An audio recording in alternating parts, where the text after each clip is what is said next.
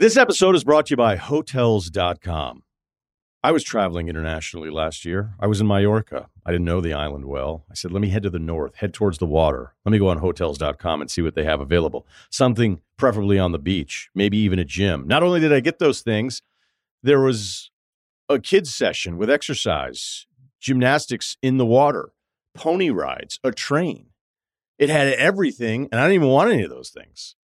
But at least I knew they were there, just in case I changed my mind. And now finding the perfect hotel has never been easier thanks to the Hotels.com app.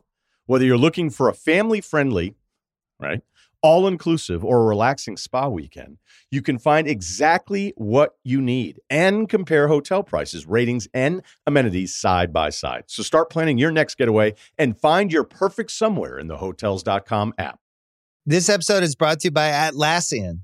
Atlassian software like Jira, Confluence, and Trello help power global collaboration for all teams so they can accomplish everything that's impossible alone.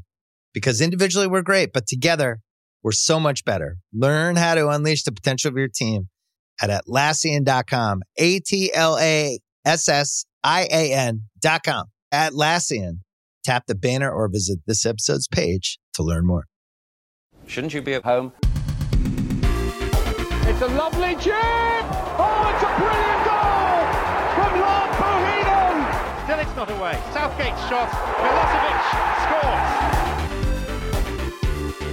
DPR could do with a bit of magic from him. Maybe this is it. It is! Andy Sinton from nothing. Brian Roy has headed Forest into the lead.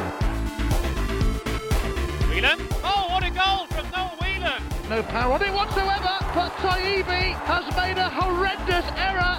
Now, you know him better than anybody probably. Do you back him to score quickly, yes or no? Yes. Oh, he hasn't! No!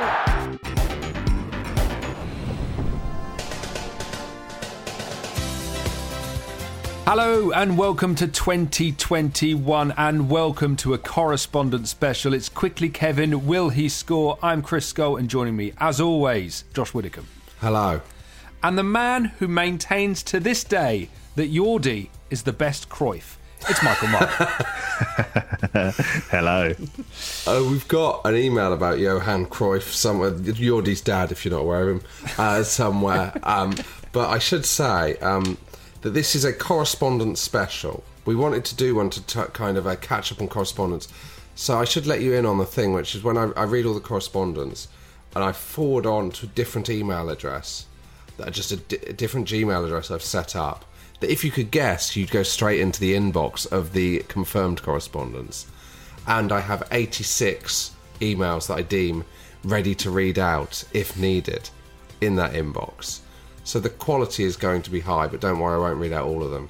I should also add, we're recording this 24 hours after the death of democracy in America. Did you think it's a long way from the Rumbelows Cup draw, isn't it? His star has really fallen since he pretended to get a joke that Jimmy Greaves made about Doug Ellis's boardroom. Actually, didn't Jimmy Greaves risk get an MBE in the New Year's honours list? I don't know. I'm pretty sure he did. And I mean, what different paths? Jimmy Greaves now celebrated as a man of the empire.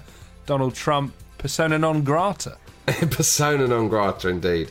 I don't know what his view would be on people breaking into Doug Ellis's boardroom. You know, they often trace back Trump's thing to that when Obama kind of humiliated him with those jokes. It might be that the Jimmy Greaves joke was actually the first thing that got to him. Anyway, we've got loads of correspondence to get through. This is an extra episode. We are back with our new series in March, but we thought we'd put this out partly because we've got a lot of correspondence that we never get to do enough of, partly because everyone's locked in their houses, so you've got to have something to look forward to for 45 minutes. What better than an email about Peter Schmeichel being lobbed? Oh, God. Well, it has to be a pretty high standard, forgive the pun, of Peter Schmeichel getting lobbed email these days. It has to find a new angle. Gents, well, the angle's 30 yards from... straight down the middle. Straight down the middle. I believe I've found indisputable evidence which proves that Peter Schmeichel was hugely overrated and his inability to deal with lobs was a known flaw, not only in the United dressing room, but across the Premier League. Over the Christmas period, I spent a fantastic day catching up on Quickly Kevin and watching Matt Le Tissier's Soccer Box. That's Gary Neville's Soccer Box, but with Matt Le Tissier. Around 20 minutes into Soccer Box, Gary Neville and MLT exchanged a conversation which will surely put this to bed. This word for word is what was said. So the clip was of Matt Le Tissier chipping Peter Schmeichel at the Dell. Do you remember that one, Michael? Yeah, of course. Gary Neville, oh dear, pause. Gary Neville again. Peter got chipped by Philippe Albert. Matt cuts in. And that was exactly what was going through my mind. Because I watched it as it was the week before that game. Because if you look, I don't even need to look up.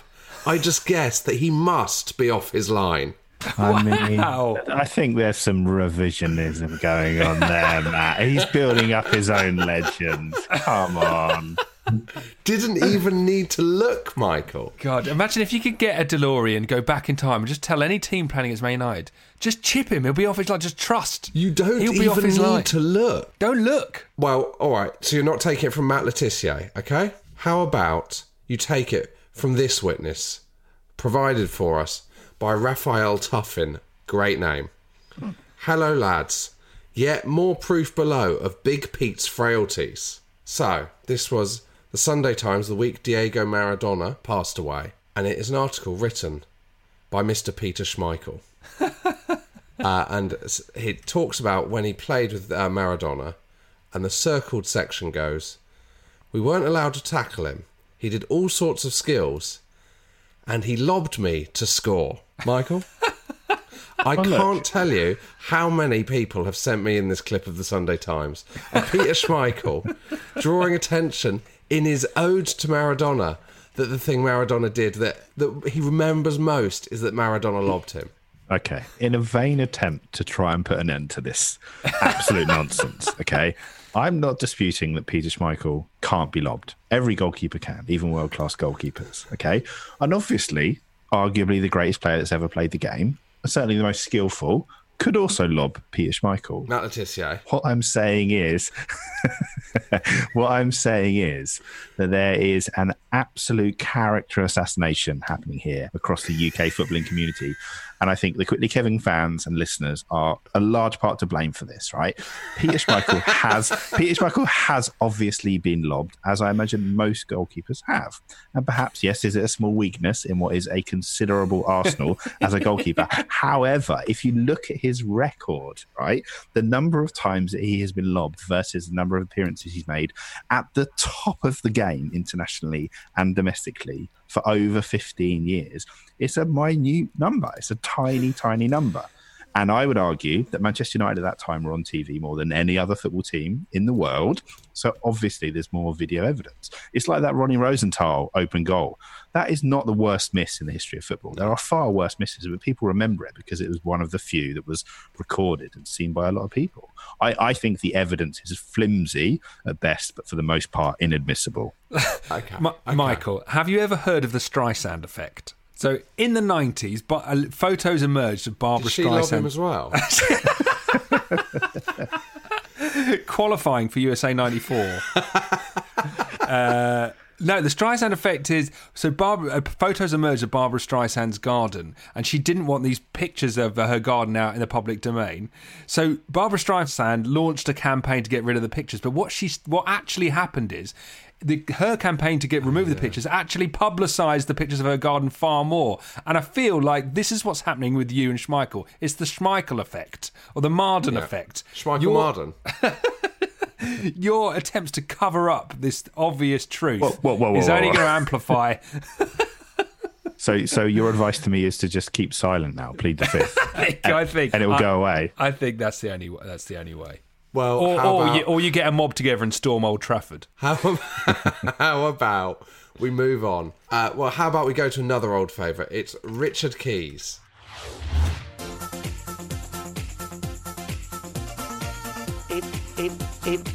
It was just banter.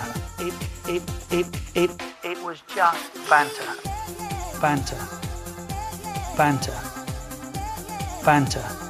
It was just banter. banter. Banter. It's just a little bit of fun. I didn't know that. This is from Jake. Hi guys, love the show, but disappointed lack of Richard Keys stories recently, as they always make me laugh. However, I'd like these stories to be resurrected, and I believe one incident from a few years ago, which springs to mind, would be perfect for your show. It involves Mr. Keys going to Marks and Spencer's for a little bit of shopping. The end result being Keys flouncing out of the shop after a heated exchange with the checkout, and then blogging about it. Okay, so we've got Richard Keys' tweet here, which was, would love to know what M&S do with the 5p's they charge for plastic bags. Just left with £50 worth of food at checkout and went to the Co-op. Now, we can't find the blog, but the website Who Ate All the Pies have got a section of the blog on there. He, after tweeting from Doha that he'd left the food, this is what he wrote in his blog. And on another point, got some stick this morning for walking away from M&S. Let me explain. Do you want a bag with that? Was the question from the po-faced cashier. Well, unless you have any other ideas, that's not a bad one. 5 pence came the reply.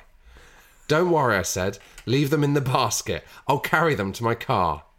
Can't do that. Baskets aren't allowed out the shop. You'll have to buy a bag. What are they trying to achieve in there? Selling bags to make money or cutting down because they're supposed to be an environmental problem?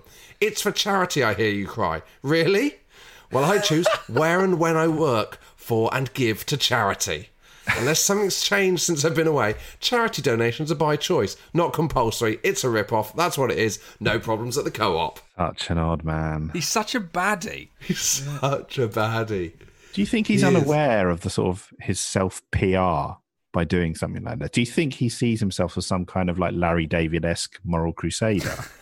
Yeah, I don't know, because it's so Partridge, isn't it? You can't help but like feel like when you're reading it that it's Partridge, and you can't.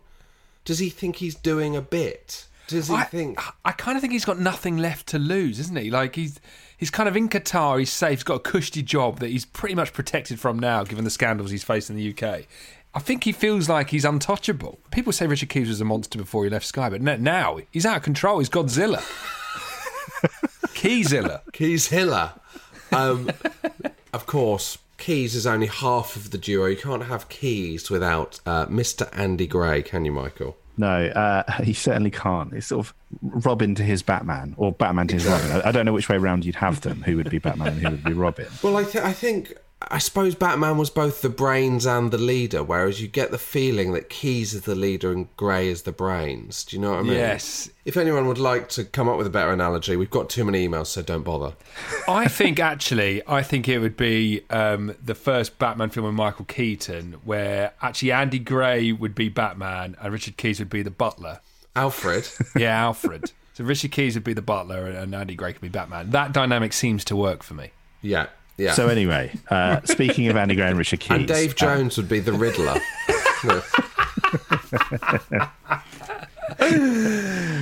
So speaking of Andy Gray and Richard Keys, I'm sure lots of you are aware there is a service called Cameo where you can get celebrities to record a personalised message for you. So we thought it would be quite fun to get a number of ex-professionals in the footballing world to record a series of messages for us. Well, I say for us, for the fictional football manager, Steve Barnes. So what you're about to hear is the one and only Andy Gray giving a pep talk to Steve Barnes about his upcoming match and warning him about the nefarious motives of his assistant manager, Eddie Carberry. Hi, Steve. Andy Gray here. Now, I've been asked by Eddie, your loyal, and I say loyal, assistant. Now, I don't think he's so loyal because he's after your job. He's just told me that even though you're the manager, he's a better coach than you. Don't get it. It's amazing, isn't it? Your boss, you back him, you trust him, and what's he doing? Stabbing you in the back when you're not looking. And do you know what else he's done? He's been to the owner, Sir Lawrence. He's been to the owner and told him that he's the best coach and that he needs to replace you with him. Well, let me tell you something, Steve. If I was you, do you know what I'd be doing tomorrow? I'd be replacing him by anybody, because you just can't trust him. You're the manager for one reason. You're better than Eddie. Now tell him that. Cheers, pal. There we go. That is Andy Gray's cameo message for Steve Barnes. And Michael, you've gone deep on cameo, haven't you? Yes, I have. We've got, in the coming weeks, we have got a few more of those. And if you want to hear the goldmine, you can head over to our Quickly Kevin fan club at www.patreon.com/Quickly Kevin. And if that has wet your whistle for a bit more Steve Bruce / Barnes striker action, good news, because over on our Patreon, we've just released Chapter 4. The first 4 chapters are there in full with Ivo Graham. And as a little taster, here's a snippet from the most recent chapter we've done. Chapter 4, here it is, Striker. True to his word, Harry Pickles did his very best to make me and the club appear in a good light.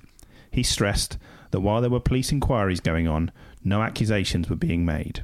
There were no arrests, nor even the suggestion of imminent arrests. You'd think that's obviously he's protecting Steve Barnes there as desired.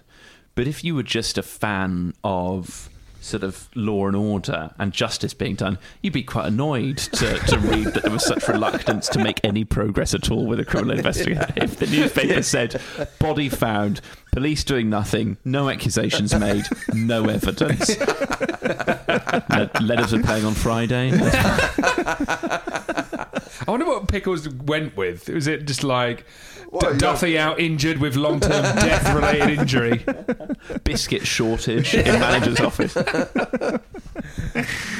We'll be all over the television screens this evening, Sir Lawrence said, and in the national newspapers tomorrow. On the front pages too.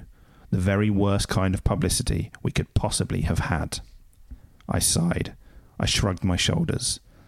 Some things happen and we have no control over them. Whoever had wanted to harm Pat Duffy enough to kill him was also doing serious damage to the club. This kind of thing, Sir Lawrence continued, is going to take years to repair. We've nothing to feel guilty about, I said. Why are they playing the game on the Friday? It feels so bizarre. I mean, it just wouldn't happen. No. If Mason Greenwood was killed tomorrow...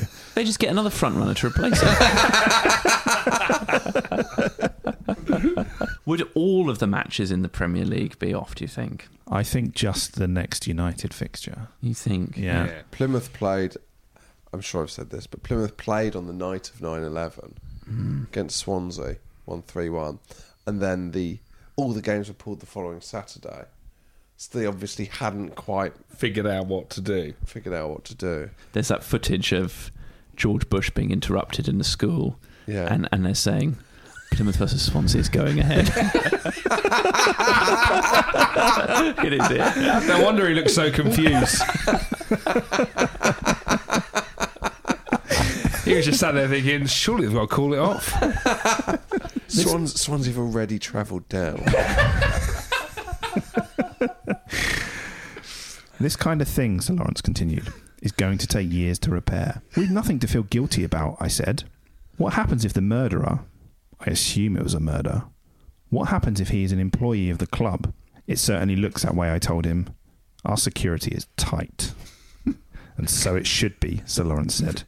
We pay enough for it. The lock. The famous lock. The direct debit to Chubb every month. Look, Steve Barnes seems to be suggesting that it's up for grabs whether it's a murder or not. He said it there, we're saying it might be a murder. There's a police officer who said, this looking like it might be a murder inquiry. The man had a knife in his back. Yeah. I know he's got to move the book along, but I'm sure Sir Lawrence should be showing more concern for the dead boy. Yeah. But that's a running theme. Yeah. The complete lack of... It's a club top to bottom of sociopaths.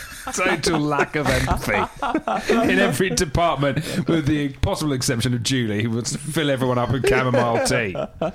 Barnes doesn't care. Sir Lawrence doesn't care. Harry Pickles, positive spin. You might argue that Pickles has too much empathy. He can't, like, for the people who are still alive. I glanced over at what I thought was the next page, but it was actually the final page, and the jump in what was happening, I was just like, what the fuck is going on? Sir Lawrence had stormed in. Ever mindful of money, my chairman, and so he should be too. Any business is about making profit. The business person who forgets that essential point is in commercial trouble. Profits don't come by chance. They accrue from careful planning. I was fully aware that my buying and transfer policies were a critical part of the business that was Leadersford Town Football Club. Sir Lawrence went to his drinks cabinet. Oh, his drinks cabinet. Of course he's got a drinks cabinet. He has a very well-appointed office. Luxurious in the modern style, I would say. He poured himself a brandy and ginger ale. He knows my taste in drinks and poured a full glass of mineral water.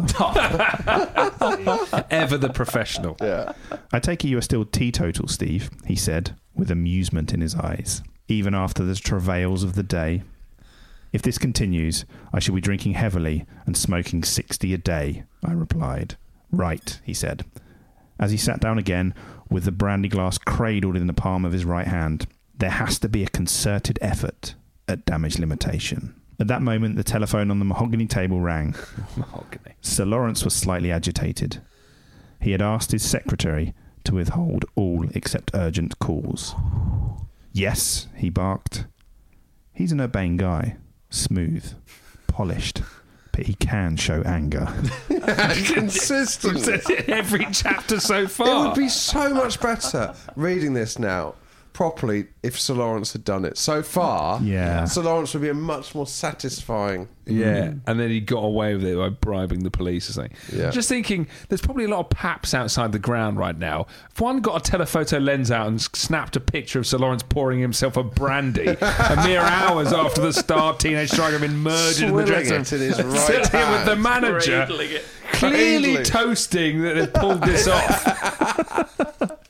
I'm not sure they'd be able to get away with it. Even Harry Pickles wouldn't be able to chalk it up to just what an urbane chairman he is.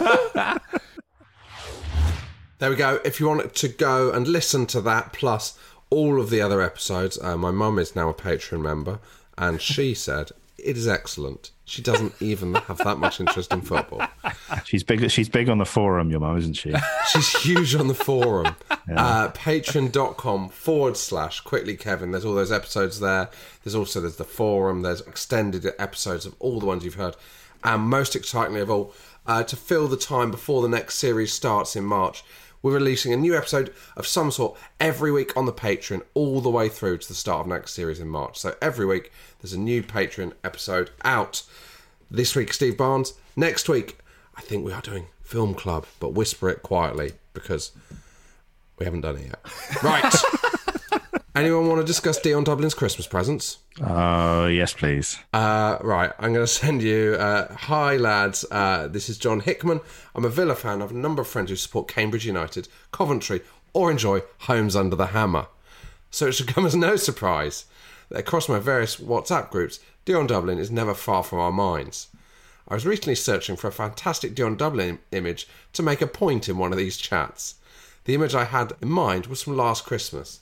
It features the world's greatest centre-forward, cum percussionist, slumped on the sofa post-Christmas lunch. In this photo, the one-time Coventry record signing is showing off his Christmas gifts. I'm going to send you the picture, and I'd like you to describe what Dion Dublin has got for Christmas. It is absolutely... I'm so excited about this. Well, do you two want to have a guess what you think Dion Dublin's got for Christmas before I WhatsApp it through?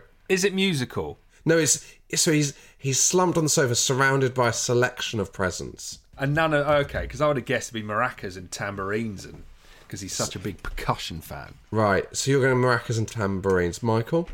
So what year was this from? Do we know? Oh, it's very recent, judging by the look of it. Very recent. Okay. Oh, it is, because... I tell you why, because I know that Dion Dublin's got a new baby, and you can see the cot in the background, so it's last Christmas. I think he is surrounded by some kind of child's toy collectible, like a sort of Cabbage Patch doll, but a more modern version of that, like Hatchimals or whatever they're called. Okay, let's have a look. I'll send it through, and I want you to describe what Dion Dublin's got for Christmas. So if you could just take me through what Dion Dublin's... do you think he's got a good haul? I mean, it's an interesting haul. So if you take me through right to left, please, Skull.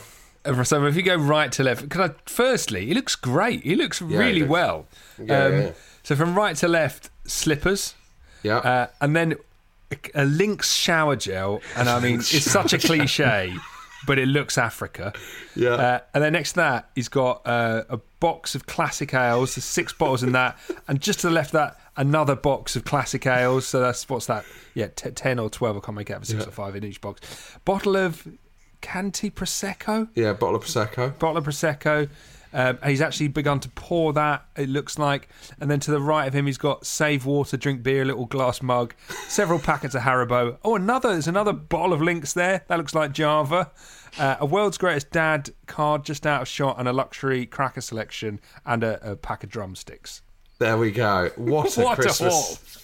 What a Christmas it is for Dion Dublin. I mean, I would be annoyed. Would you? I mean, he's putting on a brave face there. But, I mean, that's not better than like a special trip to the supermarket. Do you want to hear the best thing about this photo? Was that Dion Dublin had released an album called Dion Dublin's Christmas Presents, which was songs by Dion Dublin and friends performing Fairy Tale in New York, Let It Snow, Saviour's Day. And this person, our reader, John Hickman, was searching for the cover of that. So he just put that into Google Image. Imagine how excited he was when the image came up of Dion Dublin surrounded by all of his Christmas presents. I'm just trying to analyse Dion Dublin's face there. Is there pain behind those eyes? I think there is. He's got Terry Waite vibes there. It's like My captors are treating me very well. If we ever book Dion Dublin, we have to remember to ask him about his Christmas presents. Cameron Pitt has written in about Mr. Uri Geller. He said, this is one for the 90s o'clock news, but Chris, I think it won't be news by the time that it comes, so I'm going to say, yet another one of Uri Geller's magic moments. They keep rolling in. So this is from the BBC News on the 31st of December 2020. TV magician and illusionist Uri Geller has joined Israel's drive to vaccinate its elderly population by performing his trademark spoon-bending trick while he received his vaccination shot. He never misses a trick. He never misses a trick. I begrudgingly respect that. Self-proclaimed psychic, that's a slam from the BBC, claims to be able to bend spoons with his mind.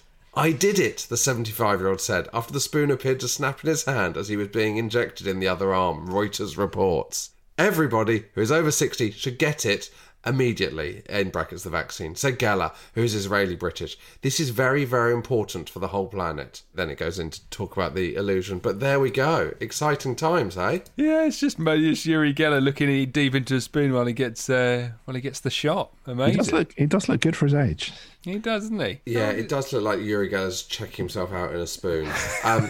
We will send out, obviously, the Dion Dublin picture and the Uri Geller one on our Instagram and Twitter feeds, so you can look at them. That actually reminds me, I've got a special world-exclusive piece of 90s o'clock news that I'm about to break right now. Michael, you know what to do.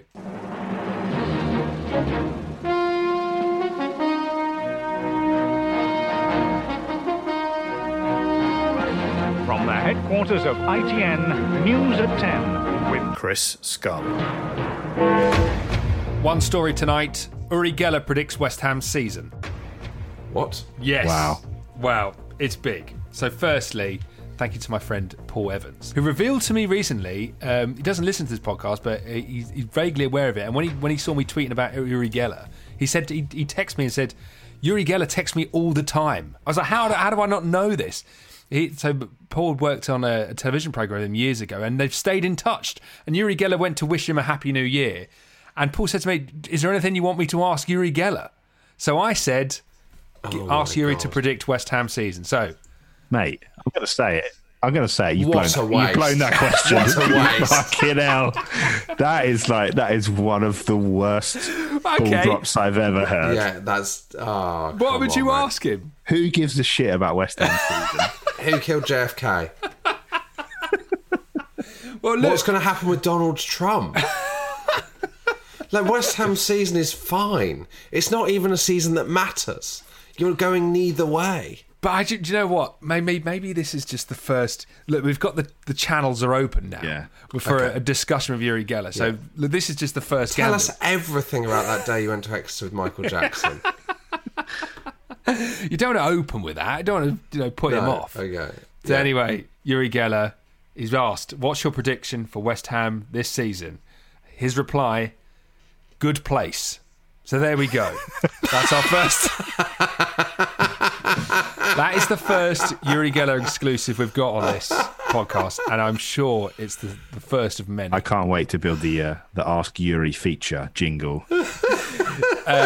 Okay, so that's the first Ask Uri. If you've got a question you'd like us to ask Uri, hello@quicklykevin.com. And Josh Michael, you have a think, because I've got now... Tweet us instead. Yeah, tweet us instead. But there's strings I can pull to ask Uri Geller questions. Okay, great. We'll do it on the forum as well. The Patreon forum, we'll have a string. What do you want to ask Uri?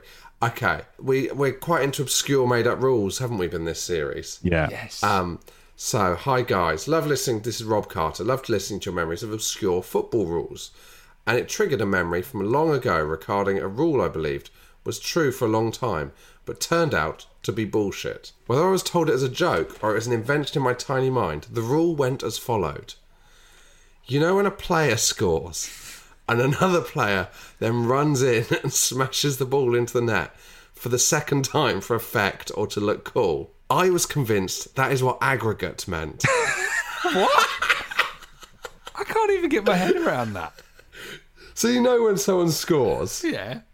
And then another player who's celebrating will run past and boot the ball into the net again. Yeah.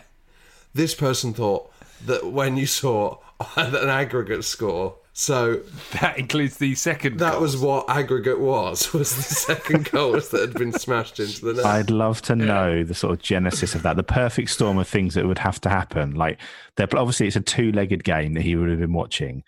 Someone scored, another player was running and kicked it, and at that moment the commentator has gone, well, that's them 2-1 up on aggregate. And him thinking, well, why don't the other players keep kicking in as well then? Well, this is what he said. Obviously this only applied to two-legged cup ties. It was only when someone explained it to me a few years later what aggregate meant, the total goal scored across two ties by each team, that I fully understood. For quite a while I had been wondering why players didn't run in after a goal and smash the ball in again. I'm sure your other listeners have also heard made-up rules that they believe to be true. If so, I'd love to hear them. Thank you for doing our job. Regards, Rob Carter, 47. That is great, isn't it? Lovely. That's so good. Do you want another misunderstanding? Yes. Yes. This is from Paul Dunn. I now live in Melbourne. However, back in the 90s, I bumped into several 90s footballers while out and about in London. Edgar Davids, Paul Davis, the late great David Rocastle, to name but a few. But the best and funniest one was when I met Shaka Hislop in Bond Street. Let me say it again. Don't know why that's so funny. I know, it's funny though, isn't it? I'd been at White Hart Lane on the Saturday, saw him keep a clean sheet as Ginola scored the only goal in a 1-0 defeat for Spurs. A couple of days later, I saw Shaka stood outside a shop on Bond Street. I was with my wife and went straight up to him and shook his hand. Told him I saw him the previous weekend and he was brilliant. I also mentioned I'd seen him a few times at Reading previously. We shook hands again and off I went with my merry way. My missus at the time looked at me all confused and said, "You sure that was him?" I replied, "Yeah, of course it's him. I recognise him anywhere." And she said, "That's Shaka from Shakademus and Pliers."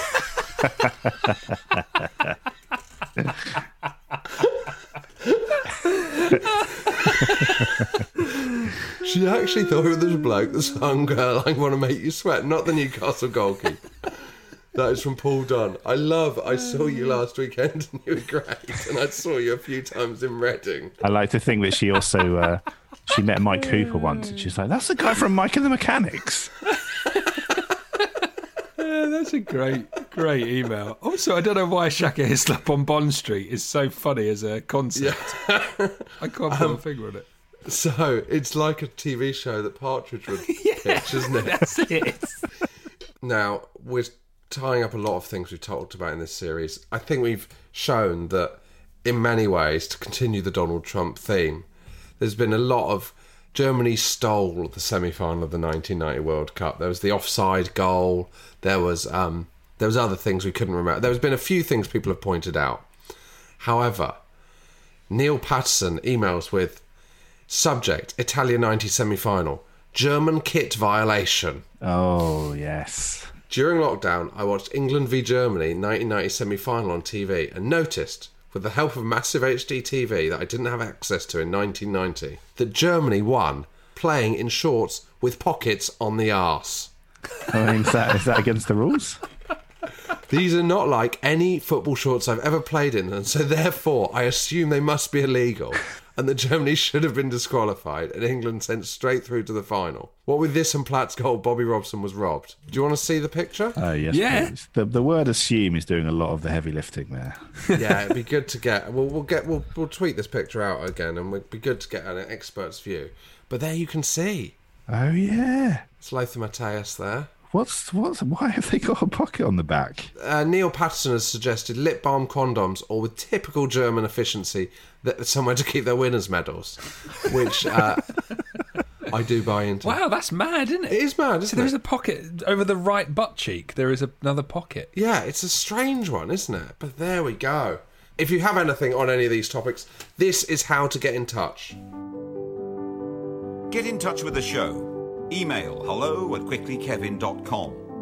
Follow us on Facebook and Twitter @quicklykevin, and sign up to the mailing list at quicklykevin.com. Now, we will be working through more of your correspondence in a correspondence special or two over the mid-season break. We're back with our normal series in March on all the normal podcast outlets, but we will be doing some correspondence specials among our weekly shows on Patreon that will be going on throughout the break. If you want to get involved with all that, weekly episodes, plus all the back catalogue of Steve Barnes episodes and loads of other special stuff too, head on over to patreon.com/quicklykevin. We'll be doing various Patreon episodes, including we'll do more correspondence specials, but more excitingly, we've got some film clubs coming up. We'll have guests. Film clubs.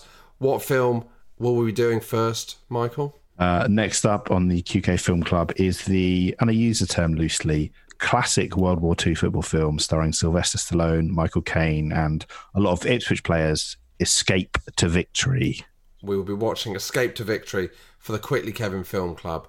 Also, Matt Ford did say to us, didn't he, when he did our Zoom show, he said, if ever you need me to just do an episode for Patreon, I'm happy to do it. So we'll probably call on him at some point. I suppose that's about it. We will see you in March when we're back with a full new series.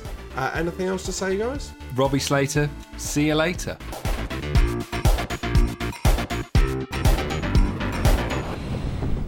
Go, lads! Hit, lads! Hit, lads, over the top! This episode is brought to you by Hotels.com. When I went on my last holiday to Cape Town, it was amazing. My friends were there, the weather was phenomenal, and most importantly, the food was fantastic. But one thing I struggled with was finding the right places to stay. You know, all I want is a great bed, a fantastic shower, and breakfast that doesn't end at 8 a.m. I'm on holiday, I'm still sleeping. I also like ease, and the Hotels.com app easily helps me to find a perfect hotel for every trip. Whether you're looking for a family-friendly getaway or a relaxing spa weekend, on the Hotels.com app, you can compare up to 5 hotels side by side. Now, why would you want to do that? So you can see prices, amenities, and star ratings. And best of all, you don't have to switch back and forth between options. See? Ease. So, start planning your next getaway and find your perfect somewhere in the Hotels.com app today.